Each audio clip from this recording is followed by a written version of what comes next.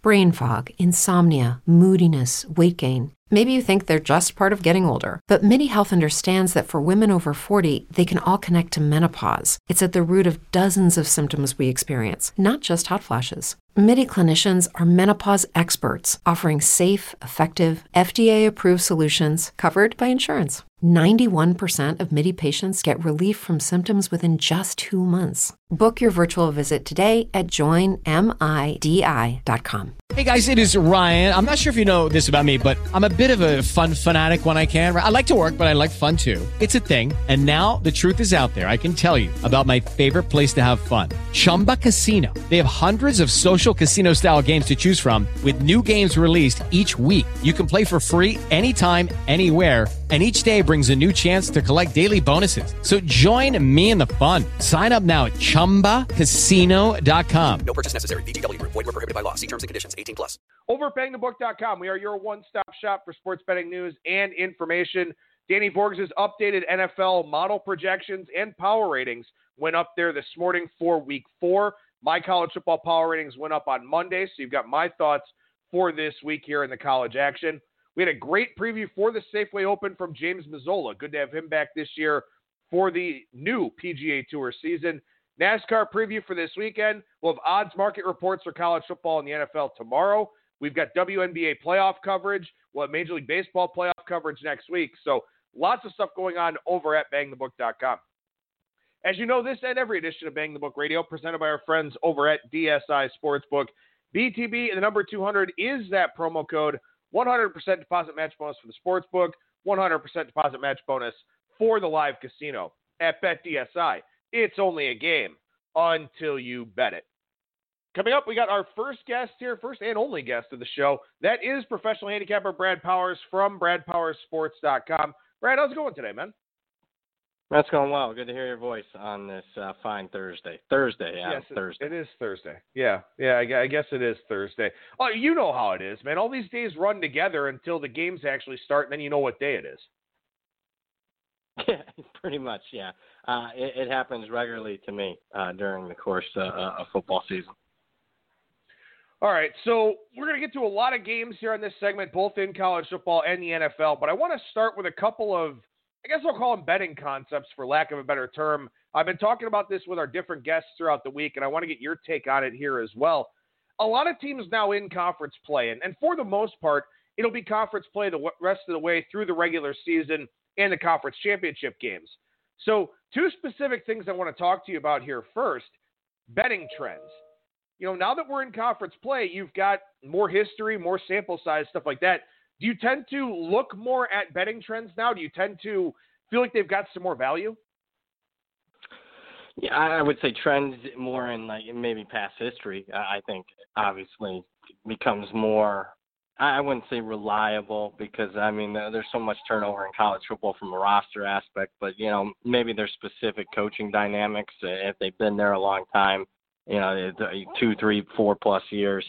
That's what comes obviously more into play when conference play, familiarity. And I'd argue familiarity sometimes, at least early on in the season.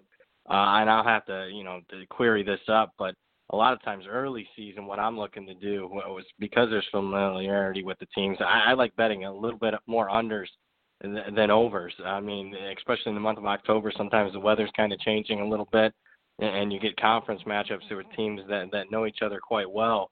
I have found success in the past. Doesn't mean that's going to project forward, but at least in the past, you know, betting some more unders than overs, especially in October.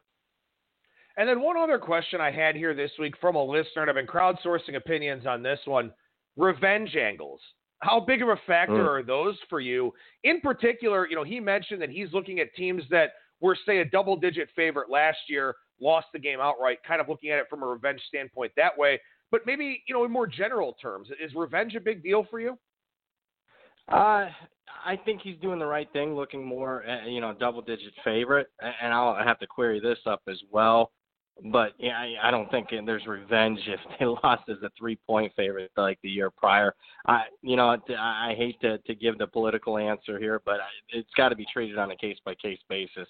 You know, what are the situations around it? But I think a good starting point would be, you know, how big of a favorite were they the year prior?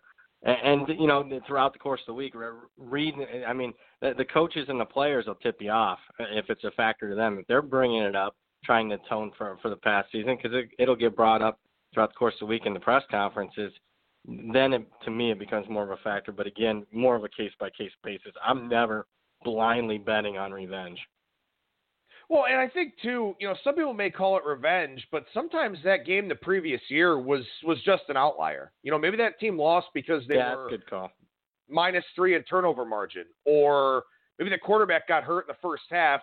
Kid who comes in the second half is a true freshman or a redshirt freshman, never thrown a pass in a college game. Maybe it's not revenge. Maybe it's just, the better team happened to lose for one reason or another. The following year, they're going to reestablish their dominance as the better team. Yeah, I think that's probably what I bet more on than anything. At least, not blind. I mean, I bet on my power ratings more than anything. But outliers. I'm looking for that, and that's when I do trends. Sometimes I'm always looking for that. When's the last time that this team's been a road favorite? Or I'll just throw out an example this week. As soon as I saw Wake Forest up to nearly a touchdown spread at Boston College, what came to my mind was, when's the last time Wake Forest was laying that kind of number on the road in ACC play? It's actually 2007. To me, not all the time, but more often than not, I think that when you see those outlier lines or outlier performances, that usually means market overreaction. That's where I take advantage. At the risk of cutting off a game or two here from the segment, something else I just thought of, something I should have asked our guests earlier in the week, and I'll try to rectify this next week. Do you have different home field advantages for conference play than you would for non-conference? I mean, when you think about it, Ohio State's playing Miami of Ohio.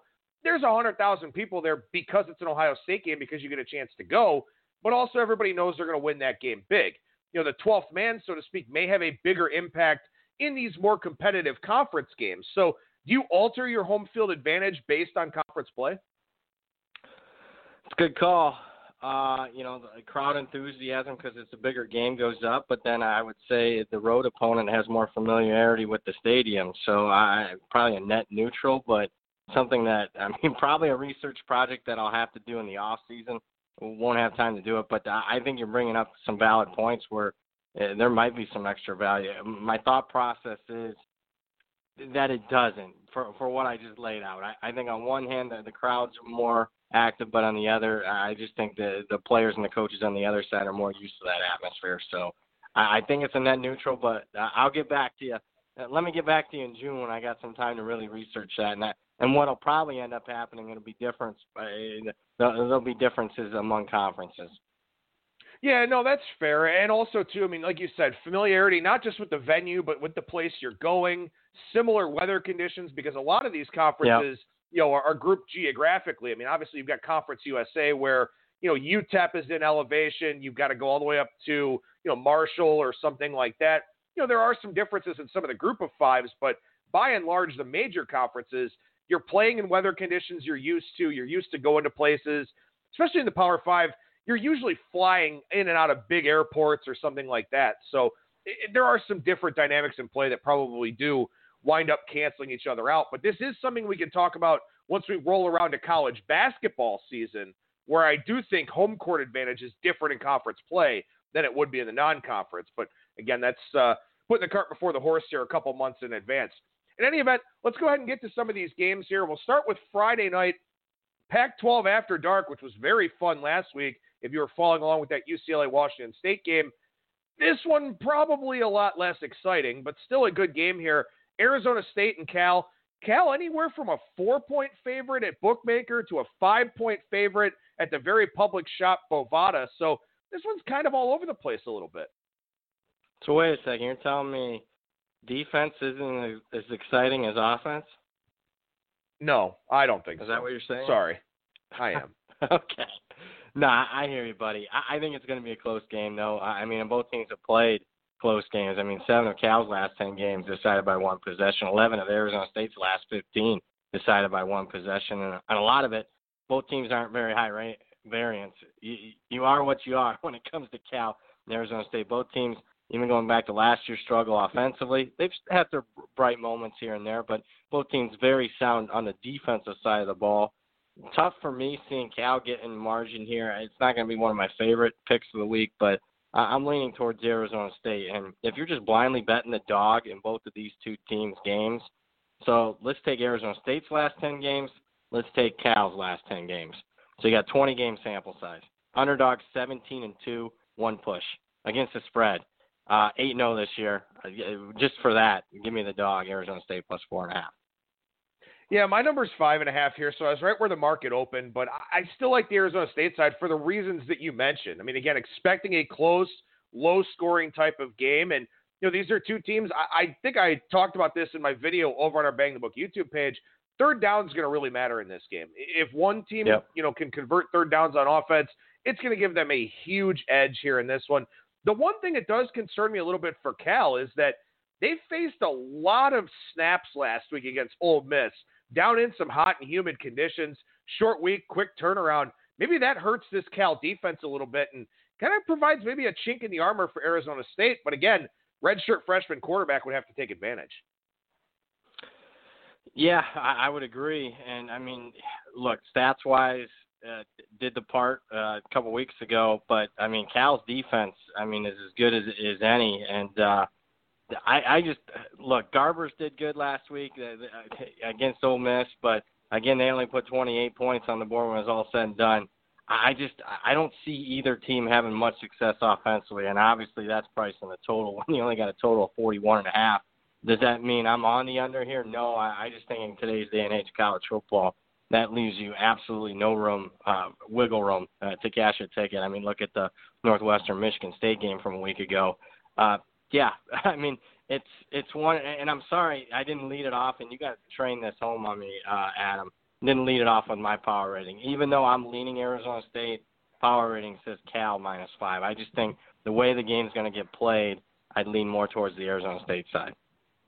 And again, we drive this point home with our listeners. Your power ratings start as a guide. Your power ratings start as an opportunity to try and get some line value and get a number. But as you start handicapping the game, that power rating number does go away a little bit as you start digging some more into the game, and especially late in the year when your power ratings should be pretty close to the market, as I know yours are going to be, and as I hope mine are going to be. We move to Saturday here. Early kickoff yet again at Camp Randall. Northwestern and Wisconsin, game 113-114. Wisconsin, resounding win last week. I was on Michigan. I was dead wrong. As an Ohio State fan, I don't mind seeing Michigan lose, but seeing Michigan lose in that manner, just not being competitive at all, real bad look for Harbaugh, obviously, for a variety of different reasons. We'll see if they can let out some frustration against Rutgers this week.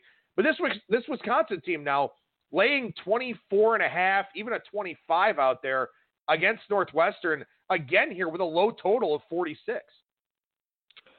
Yeah, my number's 22, and I've upgraded Wisconsin quite a bit. I mean, I got them up to number 7 in the country right now, and on top of that, I've upgraded them about a touchdown.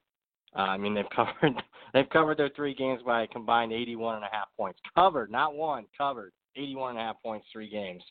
But to me, and I get it, Northwestern hasn't looked good at all offensively, and it's tough seeing them maybe keeping pace here, but I'll play my numbers in this instance. And speaking of numbers, I found this remarkable. So I just went the last 10 years. Northwestern, how do they do as a double-digit underdog? Northwestern. And they're 10-8. That doesn't sound that good, does it? Double-digit underdog, they're 10-8. Adam, they're 10-8 straight up as a double-digit underdog. So they've won more than they've lost outright as a double-digit underdog.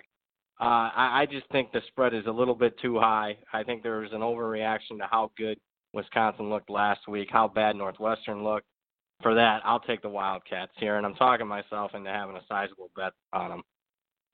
Yeah, my number was 20.5, so I was closer to the open. Obviously, I haven't pulled Northwestern down enough because I do have Wisconsin number 7 in the country in my power ratings as well. But like you said, Northwestern, they're a scrappy defensive team.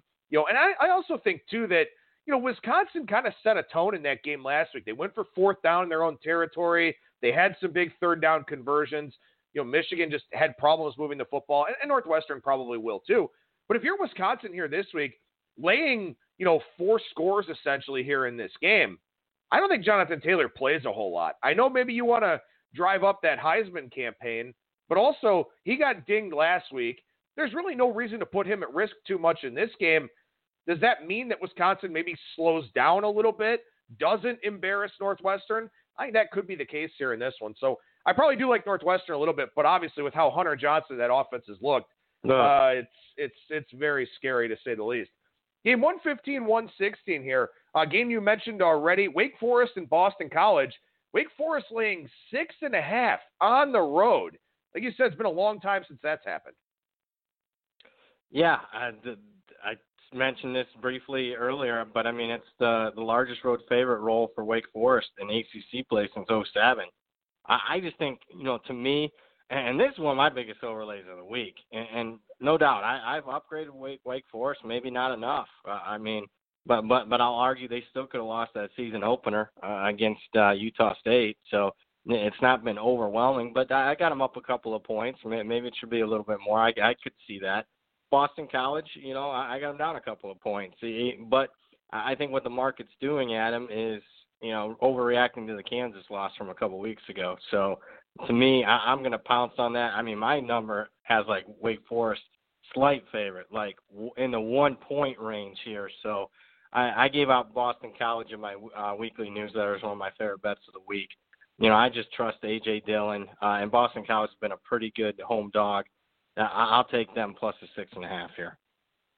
My number's 4.5, so I'm a little bit closer here. Wow. But I understand what you're saying about Wake, not just the perception of Wake Forest, but also the negative perception of Boston College. And Boston College wasn't great last week against Rutgers either. I mean, a nice bounce back win for them. They weren't great in that game, and that's part of it too. When you play these teams that are either dregs this year or have been dregs historically, and you don't look the part, people really hold that against you. So I think there definitely is some inflation here. And I'm sure this wasn't a game of the year line or anything like that, but I presume, you would have had Boston College favored in this game coming into the season. So, is what we've seen in 3 or 4 data points enough to completely flip this game as much as it has been?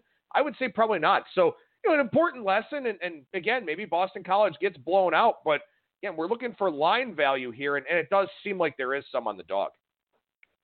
Yeah, I'd agree with that. I just think an overreaction. I'm glad you bring up, like, what was the game of the year lines, because, at this point, it's fun looking at that.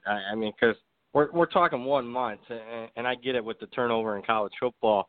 There's, I'm not willing to play on it as much because I'll be perfectly frank, when it comes to the NFL, I play a lot of the look-aheads just from the week prior, but it's funny to see how perception of programs change in just 3-4 games. In a lot of instances, that they really have only had maybe 1 or 2 competitive games so far this season. So you're right. I would have had Boston College as a slight favorite if this was a game of the year line at the start of the season. So at least a slight favorite. I would argue I probably had them more like a 3.5, 4 point favorite.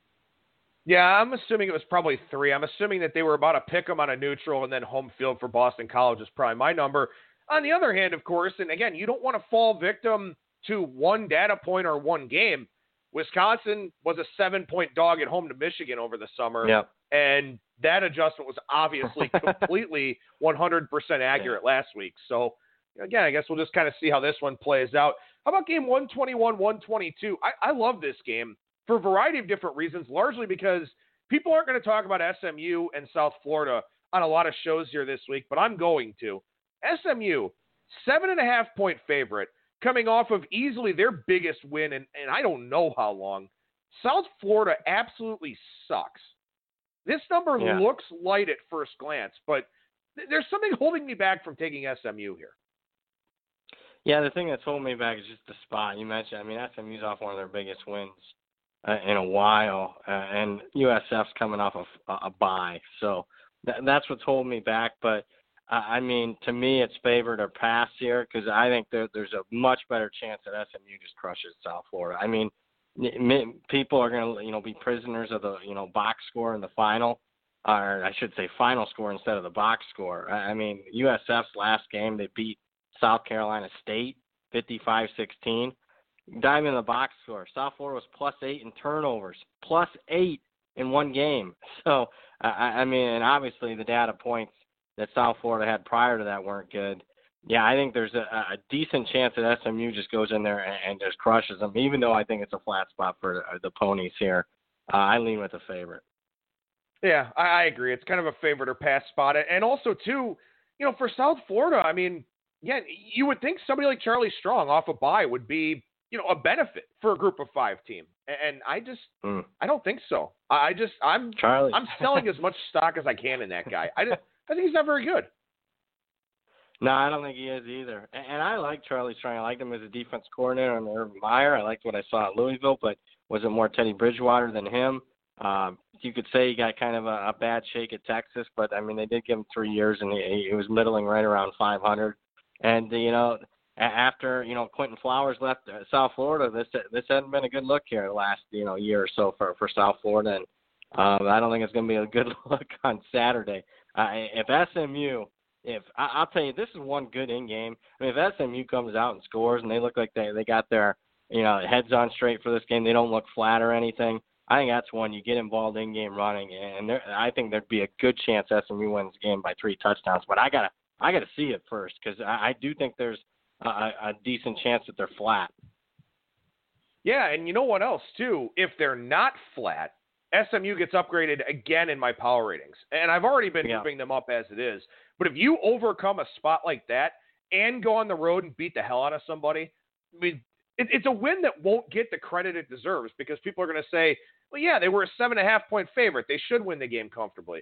Maybe they should, but we're betting on 18 to 22-year-old kids. And if they're motivated enough to go out there and win by 20, 28, 30, who knows? I mean, you've got to upgrade a team like that, and you probably also have to downgrade South Florida again, too, which is something I'm kind of expecting to do here after the weekend. How about game 125, 126, Georgia Tech and Temple? Fun little game here as Jeff Collins heads back to Philadelphia to take on his former team with his current team, who is not very good. Yeah, tough handicap. I mean, on one hand, you got, the former Temple coach, Jeff Collins. He's now at Georgia Tech. I mean, he's going to know the Temple players' strengths and weaknesses. He recruited that roster. But, on the other side, Temple's probably going to be plenty motivated to play against their former coach that left them. So, what's the net? Is that a net neutral? No. In fact, I'm probably a little bit more on the Georgia Tech side here. Number one, I like playing against teams. I think the market throws teams in the trash after losing the FCS schools. It's just, they see the Citadel. Are you kidding me? How could you lose to the Citadel? Now, I'm not saying in this instance the Citadel is, really good, but I've found that a lot of the FCS schools are just as good as the bottom 10, 20, 30 FBS schools, and there's just more of an overreaction to that loss. I like that Georgia Tech's coming off a bye here. I think they're plenty motivated. I'd have liked it a hell of a lot more if Temple just didn't go out and lose outright as a 2-touchdown favorite last week at Buffalo. I thought I was going to get a nice juicy number here. Georgia Tech, getting the plus double digits. That's not the case. I just lean Georgia Tech. I like Temple in this game. I actually like Temple a fair amount in this game. My numbers. Sure, we can do that. We can do that. What are we doing here? Because there's 8 and 9 in the market. 8.5. 8.5. Let's do 8.5. That way, there's not a push. All right, and then we'll decide off air what our bet's going to be on the game here, and I'm sure listeners will want to know. We'll tell them next week. Here's the thing. Georgia Tech, in that game against South Florida, who we've already established really sucks, 3.7 yards per play. They had 76 passing yards on 14 completions. So Georgia Tech's offense was completely anemic in that game against South Florida. Temple, 4th in the country in yards per play allowed.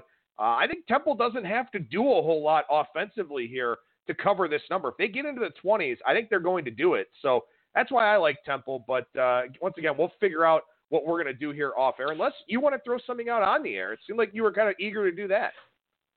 No, I just, whenever people disagree, you have those disagreement shows and they just throw hot takes left and right. And there's never anything involved on it. I mean, I like cash.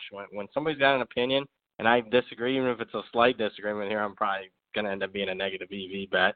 Yeah, and I've lost way more than I've won against you. So now that I'm thinking about it, I'll probably just buy you out for a dinner. I'll just buy out of the bet right now, and I owe you a dinner. All right, fair enough. Do I get to pick where we go? Or are you going to take me to yeah. No, I love In-N-Out, but are you just going to cheap out on me and go to In-N-Out? Yeah, that's fine. I mean, this is a whole different conversation for the off season.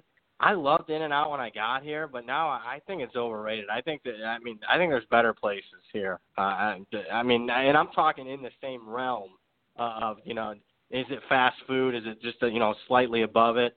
I think In-N-Out's overrated at this point. I know that's going to be blasphemous for, 90% of the people out there listening. I will say this. I mean, we don't have In-N-Out in Ohio, as you know. I really like In-N-Out. I had Whataburger back in the spring. I was not a fan. In-N-Out blows Whataburger away. All right. I have not had Whataburger, so. Okay. Are you talking Smash Burger right. then? Well, we'll have to. Are you comparing In-N-Out to Smash Burger?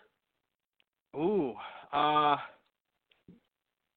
Burger's pretty good here. It all depends. On one hand, I love the simplicity of In-N-Out, just because we live in a day and age where, everything's just, it's almost frozen because there's so many different options. But I kind of like Fat Burger because they give you different options. So right now, I actually prefer Fat Burger. If you're familiar with that, you come to Vegas over In-N-Out. All right. You know what I bet you miss? Swenson's. I bet you miss Swenson's from being around this area. And if you haven't had it, next time you come back, we're going. And believe it or not, and again, people are going to Brad sucks, but I kind of miss Penn Station too. No Penn Stations out here. I love Penn Station. No Penn Stations here.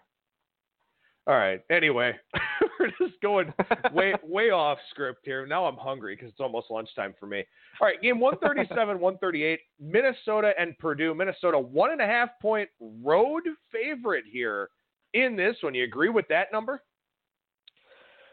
It's got me a little worried because, now that the money's starting to come out of Minnesota, it's all about Elijah Sindelar, who sat out the last game. He's the Purdue starting quarterback. I thought he would be back. Because Purdue's off a bye. I get it. We have to treat concussions. And this isn't 10, 15, 20 years ago, and we got to take concussions a lot more seriously. But I thought Purdue having that bye week, both teams off a bye, I was going to be on Purdue here because I think Minnesota's kind of a fraud.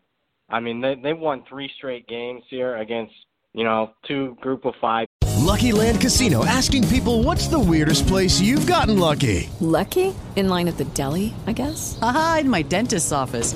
More than once, actually. Do I have to say? Yes, you do. In the car before my kids' PTA meeting. Really? Yes. Excuse me, what's the weirdest place you've gotten lucky? I never win and tell. Well, there you have it. You can get lucky anywhere, playing at LuckyLandSlots.com. Play for free right now. Are you feeling lucky? No purchase necessary. Void where prohibited by law. 18+. Terms and conditions apply. See website for details. Teams in an FCS school, all, 2 solid group of 5s and a very good FCS school. So I'll give them that, but all 3 were close. Ball could have bounced either way, and Minnesota could be sitting here 1-2 instead of 3-0. And I'm just not buying the Gophers. And I thought if Sindelar would be cleared, I actually think Purdue should be the favorite. The way it's trending now, it's Thursday, and we still don't know. I'm kind of worried that he's not going to play. If he doesn't, I think Sindelar is worth more than just your general 3-4 points. He's probably, seeing what I saw from Purdue's offense with him out against TCU, he's certainly way more than a field goal. And that's the case, then Minnesota probably should be creeping more towards a field goal plus favorite. But if he does play Sindelar, Purdue should be the favorite. I'm kind of in limbo here. I really want to bet Purdue, though. Yeah, I got this one, Minnesota -1.5, assuming Sindelar's out. So I agree with you that, his status is very important for this game. And look, the market's going to tell us. If this line goes up on the Minnesota side, it probably means Sindelar's out, even if it's not widely reported. If it swings back the other way, Sindelar is probably going to play. And we saw that in a game we will try to touch on here at the end, the North Texas and Houston game. The market found out about D'Eriq King before everybody did. And that line was starting to move before that news came out. So the market finds these things out. So if you do see that line swing one way or another, you got a pretty good idea of what's going on there. How about Pac-12 action here? Game 145, 146, Washington State and Utah. Utah, this one again, 5 at Matchbook, 5.5 at BetOnline and 5 dimes, 6 pretty much everywhere else. So another one kind of hovering in that dead zone at some different numbers, but this may be the toughest handicap of the week, I think. Yeah, you hit the nail on the head. It's a tough handicap because it's tough judging where the teams are mentally after losing last week. I mean, Utah could have really, in my opinion, could have started wrapping up the Pac-12 South if they would have went into the Coliseum and got a win over SC. But they lose the game, and not only do they lose the game, I mean, they really struggled after their running back, Zach Moss. I think Zach Moss is a top 10 running back in the country. I think he's more doubtful here than questionable from what I've been reading. And then on top of that, I mean, Tyler Huntley, there's some questions about, whether or not he's going to play. And if he does, is he going to be 100% effective? And then on the other side, how does Washington State pick themselves up off the mat after blowing a 32-point lead last week? Too tough of a handicap for me to get involved. The total pass for me. It's just you hit the nail on the head at the top. I think it's the toughest handicap of the week. It is a tough handicap, and it's made tougher because I like both of these coaches. Mike Leach was very upfront in his press conference as well, and was like, hey, if you're not going to be better, you're not going to play. And he's so deadpan about everything. He's a hilarious interview. But Kyle Whittingham is thought to be, borderline top 5, easily top 10 coach in college football for a lot of people. So you got two good head coaches here, too, that you would expect to have their teams back and ready to go. If you had a coaching mismatch in this game, or at least a very well-defined one, maybe you've got a side to play here. But because we don't have that, I just don't think that there's a whole lot of value one way or another in that game. Game 149-150, Hawaii and Nevada. Again, not a game most shows are going to talk about, probably for good reason. But Nevada's a 2.5-point favorite here facing the Rainbow Warriors. Yeah, so this one goes against my power ratings, but I love Nevada here. And first, let's talk weather. I mean, the first major cold front's coming. It's going to hit the West this weekend. And right now, game time temps for this one, I mean, I just wrote this the other day, and it was looking like maybe the 40s, but now it looks like it could dip into the 30s. So, I mean, what? We're talking already? September. This isn't – yeah. So, and a couple people that I know live up in Reno, they're talking possible snow over the weekend. So, to me, I don't care. I mean, it's September. It's not November. I think if you're Hawaii, you can better prepare yourself. It's later in the year. But when you're going from the beach and upper 80 degrees all week to 40 degrees cooler, maybe even colder than that, and then on top of it, you're going to elevation, I think it's going to play a factor here. And Nevada has owned Hawaii. As of last 7 meetings, Nevada's covered by an average of 10 points per game. Last 5 times they've hosted Hawaii, they've won them all by 10 points or more. Norvell's been good at home. Last 12, he's averaged exceeded expectations by 10 points per game. And Hawaii's 8-35 on the road. And that's straight up, but I mean, we're talking about a line here less than a field goal. So add all that up, that way overcomes my power ratings because I think, if we're just going pure power ratings, I think the line should be probably closer to pick. But I think this is significant value on Nevada because of all the reasons I just listed. I bet the Wolfpack are one of my favorite plays of the week. Oh, God, winter. Yeah, 40-degree wind chill expected around kickoff for this game. Could be a little bit windy, too. There's wind in the forecast for the afternoon.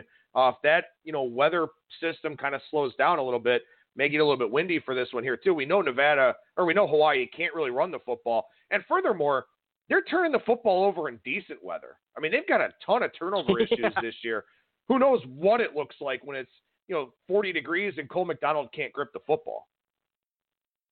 Yeah, and I mean, it doesn't matter who they played. I mean, they've been turning over. Even last week against an FCS school, Central Arkansas. On one hand, I would say, hey, that makes Hawaii undervalued because we got a Hawaii team that has massive turnover problems, and they're still sitting at 3-1. So I can see that part of the handicap there, to be perfectly frank with you. But, sometimes in college football, teams just have a propensity. And to me, Cole McDonald just, it's nothing fluky. I mean, he's just bad throws, and you can get that in college. This isn't the NFL. I mean, you just have bad quarterback play. And, look, Cole McDonald, to me, is kind of a high-risk, high-reward type of guy at this point. Is Carson Strong playing for Nevada? I mean, does it matter in your handicap? I don't think he's that big of a difference. But, yeah, it looks like, I mean, everything that I've read so far, it says, he's going to play. So, I mean, yeah, it obviously matters probably a point or so. Okay. Game 157-158 here in the SEC East, Kentucky and South Carolina. It's been a rough couple of weeks here for the South Carolina secondary. Will Muschamp has been very upfront about how disappointed he is in his defense, which, by the way, sorry, Will, that's kind of on you too. But the Gamecocks are a 3-point favorite here at Williams-Brice. And I don't know if either one of these teams is worth my money this week. Yeah, I mean, if you know this, Kentucky's owned South Carolina, even though both have been really close. And actually, if you go back through it, not only has Kentucky won 5 straight, I think they've covered 7 straight in this rivalry. And South Carolina's actually been the team that's been favored in a majority of those. So for whatever reason, Kentucky's owned South Carolina. Another tough handicap. And in this instance, Helinski's been okay, but he had a really bad game, some really bad decision-making last week that really cost South Carolina. But I'll say this, Sawyer Smith, I don't know if I trust him, the replacement quarterback at Kentucky. Wasn't very good last week. I mean, he started the game off with a pick 6 on the opening series, and really Kentucky couldn't recover from there. Even though my power ratings say South Carolina's the play here, I just don't trust it. I'm neutral, especially when you're looking at the current line right around 3. I projected 3 in my newsletter, pass. Yeah, I got it 5, but I mean, maybe I just haven't accurately rated South Carolina here because I think Helinski does give them some upside, but man, that defense is bad. And of course, the concern would be, can Kentucky exploit that bad defense? Because a bad defense is one thing.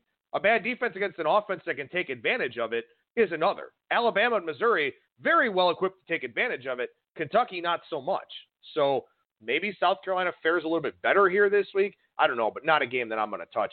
Game 167-168 as we go from the east to the west. Mississippi State and Auburn. Auburn 10.5 point favorite out there. Yeah, again, man, I'm this isn't good because I'm sounding wishy-washy. Because again, I'm going against my power rating a little bit here because I think it's a little bit of a flat spot. My power ratings call for Auburn, but flat spot coming off of the big win over Texas A&M last week, and I don't trust Bo Nix to get margin. I just don't. I mean, they're not. He's been decent. I mean, they're sitting there 4-0 with 2 good wins over Oregon and A&M. But I to cover more than 10 points here against a decent Mississippi State defense, and I also like Mississippi State's going with a freshman quarterback too, and Garrett Schrader. But I think he's better here because he's more mobile than Tommy Stevens. So I'm going to lean Mississippi State. And while Auburn, I think they're a little overpriced because they're sitting here at 4-0 against the spread. But you look at the margin combined, it's like 18 points ATS-wise. So they're 4-0 ATS, and I can make a case that they were fortunate to cover 3 of those 4 games. I got Auburn minus 13 here. So, again, like you said, power ratings kind of pointing in that Auburn direction. But I agree, it's tough for them to get margin. And, look, the one big takeaway I had from that A&M Auburn game last week, A&M did nothing offensively for the first 3 quarters. So that's the thing here for Auburn. If they're going to cover this number, they're probably going to win 24-10 or something like that. So I think maybe the under would be a much better look here in this game, even with that low total of 47. I think the under could very much be in play here. No offense to FAU and Charlotte, going to skip over that one here just in the interest of time because I want to talk about this game. 177-178, Cincinnati and Marshall. Cincinnati, 3.5 point favorite on the road in Huntington here. I guess it's a sneaky good group of 5 game this week. Yeah, you're right. My number says it's right around 3.5. I think I go to like the 100th of a point. So I got Cincinnati like 3.6. So not sure I'm going to have a bet on it. But, what I wrote in my newsletter was that, hey, this is arguably one of the best group of 5 matchups, well, at least we'll see this weekend. Both teams very similar. Both teams coming off of, wins over kind of semi-rivals, Miami, Ohio for Cincinnati and Ohio for Marshall. I was impressed with Marshall, at least in a close loss of Boise State, but statistically that was not good because Marshall did. I mean, it looks good. And they only lost 14-7 at Boise State, but Marshall didn't even have a single first down in the second half of that game. So I think that one is maybe, overpricing Marshall to a little bit more than what it should. Both teams come in off a bye. This popcorn game for me. I just think we'll learn a lot more about both teams because we just don't have enough data points with both teams coming off a bye already so far in the season. I got Cincinnati -5 here. I'm not going to play it. I'm not getting any key numbers or all that much significant value. But one thing that does stand out to me here about this game, Cincinnati plays UCF on Friday night next week. And obviously that's a huge game within the division. So even if I had maybe Cincinnati 6 or something like that here, I still don't think I would play it because I don't know. You would like to think that they're not going to take anything for granted as a program on the rise. But, I mean, hey, when you start talking about playing UCF, I mean, that is your game in conference play. So that is something that does worry me a little bit for the Bearcats here in this particular spot. Let's go down to the Fun Belt. Arkansas State and Troy. Troy's a touchdown favorite here, and this is a line where we have seen a little bit of movement with the number going up. Yeah, and I think there's late injury concerns about Logan Bonner, the quarterback for Arkansas State, because I was going to talk to myself on an Arkansas State ticket. I mean, I just don't think we know a heck of a lot about Troy. They played Campbell. They played Akron, and they lost at home to Southern Miss, a game that I cashed against Troy in that one. Looking at it, I mean, I wasn't that impressed with Arkansas State last week. I mean, they only beat Southern Illinois by 13, but they were +2 in turnovers and were plus 14 points off those turnovers in that game, so that was pretty much the difference. Can't bet it right now, though, with Bonner. I mean, I think it's like a thumb issue, or it's either, I'll have to go through it, but it's either a thumb or a toe. He's questionable, the quarterback for Arkansas State. All right, so we move on from that game since there are some injury concerns to be sure. We go down to a much bigger game here, primetime game, 195-196, Ohio State, 17-point favorite in Lincoln to take on Nebraska. What are your thoughts on the current line? Because I know that you had a ticket over the summer that you're kind of hoping and praying on now.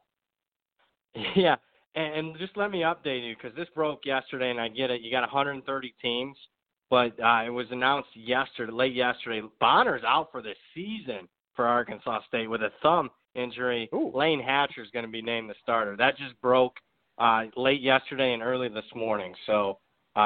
So everyone's aware of that. If anything, I'd bet Troy now because I think Bonner's worth more than what this line's indicating here.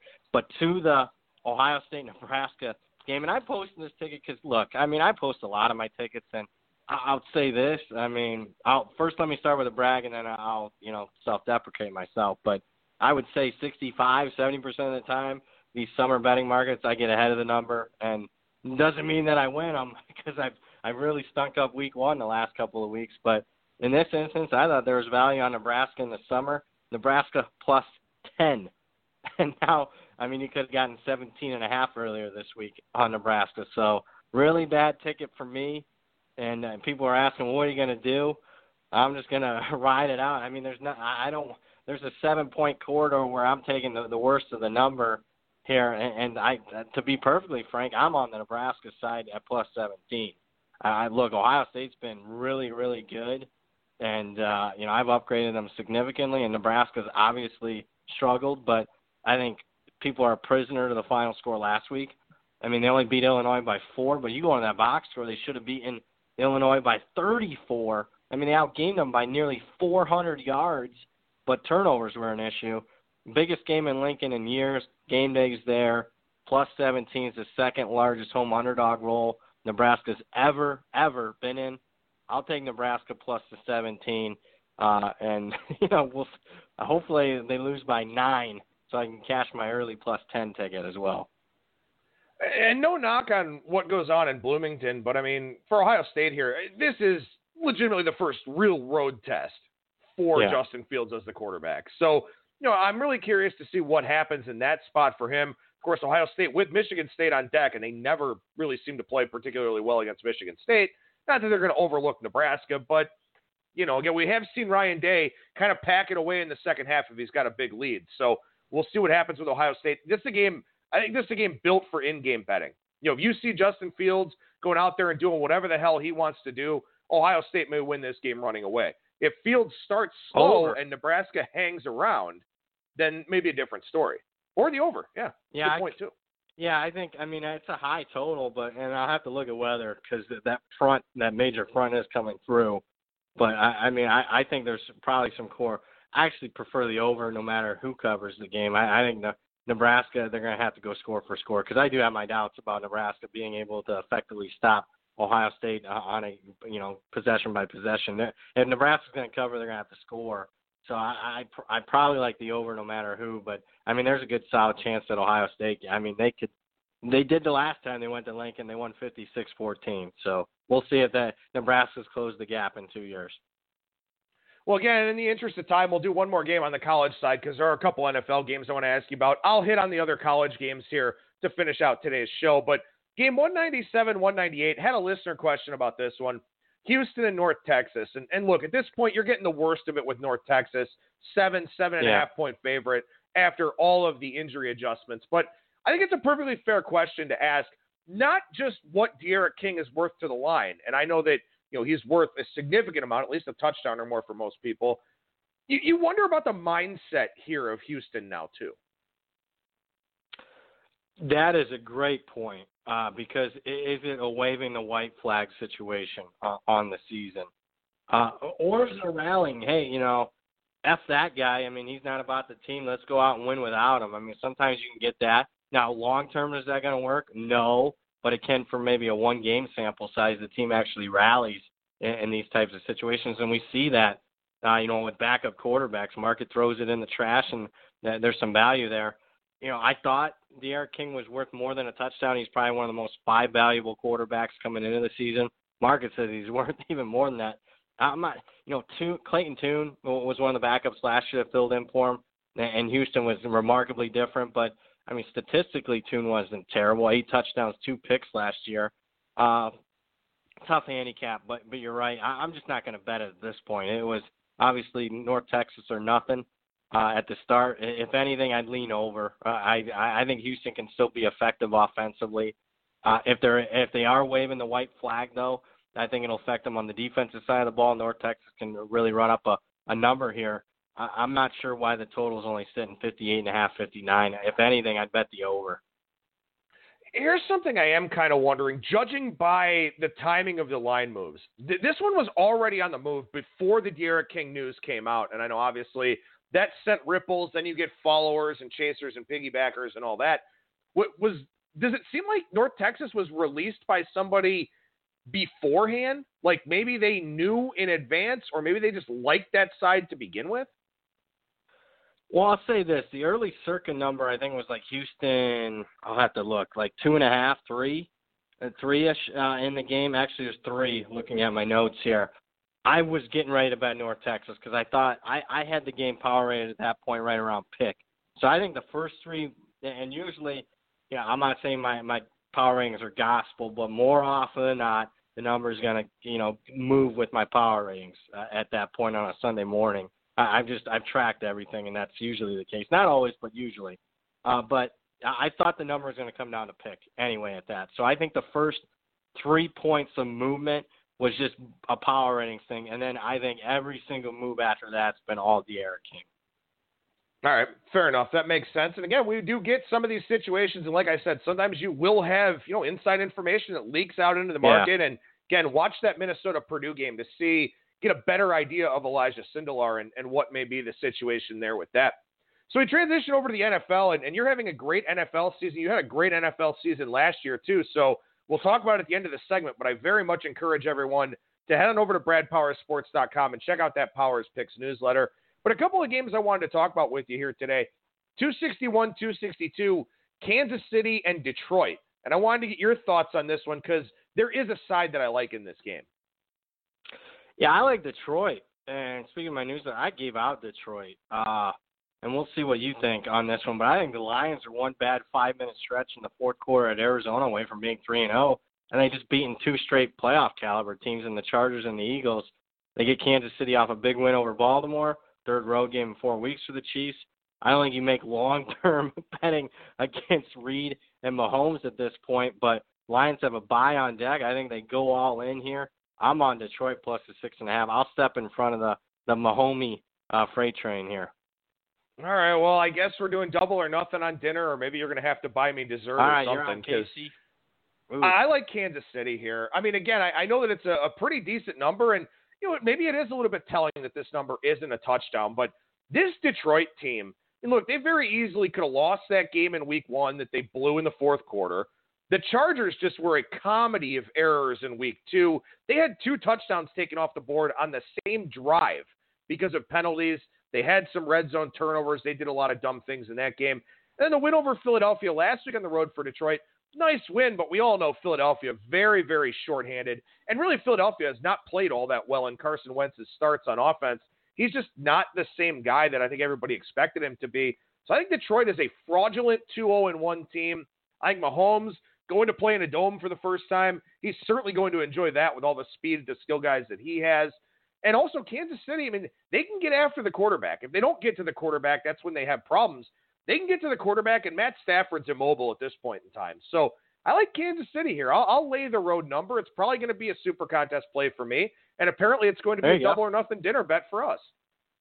Absolutely it is. And I always ask people, because a lot of people love laying points on the road in the NFL. 6.5. Let me ask you this. You flip the home away, 3 points for each team, and Arrowhead's probably worth more than 3. But would you lay 12.5 with KC if this game was at home? In a contest context, probably not. Personally, I would probably be able to talk myself into it because I just don't think Detroit's very good. And also, be the third road game in 4 weeks for Detroit. So, you know, the same angle that you're kind of looking at there with Kansas City.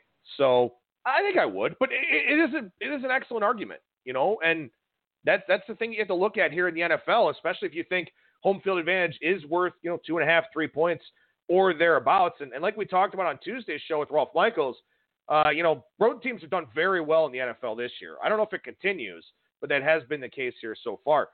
Speaking of a road team, let's see if they can do well here. Out in the Mile High City, Jacksonville and Denver. Denver 3-point favorite with extra juice in this game. What are you thinking about this one? Yeah, I was thinking I was going to like Denver. I just want to play on the 0-3 team at home. They've been really good at home in September, even though they've lost 2 straight. But prior to that, they had won 14 straight home games in September. But I don't know, Vic Fangio looks like he's in over his head, and I just think it's remarkable. Denver's defense, 0 sacks. With Von Miller and Bradley Chubb, 0 sacks, 3 games. And Jacksonville, if anything, Denver struggled protecting the quarterback. Last week they gave up 6 sacks, and now they face a Jacksonville defense that, had 9 sacks against Tennessee. Decent spot for Denver just at home, and it looks short. But matchup-wise, I lean Jacksonville. If I get 3.5, I'd probably talk myself into the Jags here. Let me throw one thing out for our listeners here, and I'll have to check and see while I'm talking here if this total has moved around. Not really. We're looking at 35-mile-per-hour gusts for this game on Sunday. Ooh. Sustained winds in the 20-mile-per-hour range. Going to be 85 and sunny, but it is going to be very windy here for this game. So keep that in mind here with a Denver team that can't really throw the football anyway, tries to establish the run. Jacksonville wants to throw it with Gardner Minshew, so that may have some impact here on what these two teams want to do. So, again, as Brad mentioned, you got a weather front going into Reno, October, late September, early October. You can get hurricanes, you can get wind, you can get a lot of precipitation. Very important, and this will be the note we end on here, very important to always check those weather forecasts, especially as you get closer to the game and as the confidence level in those forecasts increases. Brad Powers, professional handicapper over at bradpowersports.com. What's going on over there right now, man? Yeah, I'd just talk about my newsletter. Why not? I mean, I write up every single college game, every single NFL game each and every week. Power ratings are in there. Trends of the week are in there.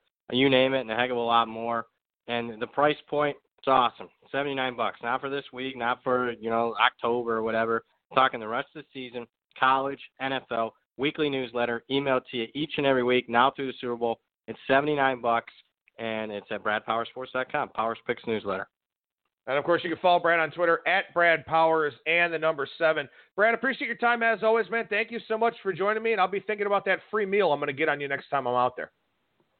All right. Hey, sounds good, buddy. Take care. Lucky Land Casino, asking people, what's the weirdest place you've gotten lucky? Lucky? In line at the deli, I guess? Aha, in my dentist's office. More than once, actually. Do I have to say? Yes, you do. In the car before my kids' PTA meeting. Really? Yes. Excuse me, what's the weirdest place you've gotten lucky? I never win and tell. Well, there you have it. You can get lucky anywhere, playing at LuckyLandSlots.com. Play for free right now. Are you feeling lucky? No purchase necessary. Void where prohibited by law. 18 plus. Terms and conditions apply. See website for details.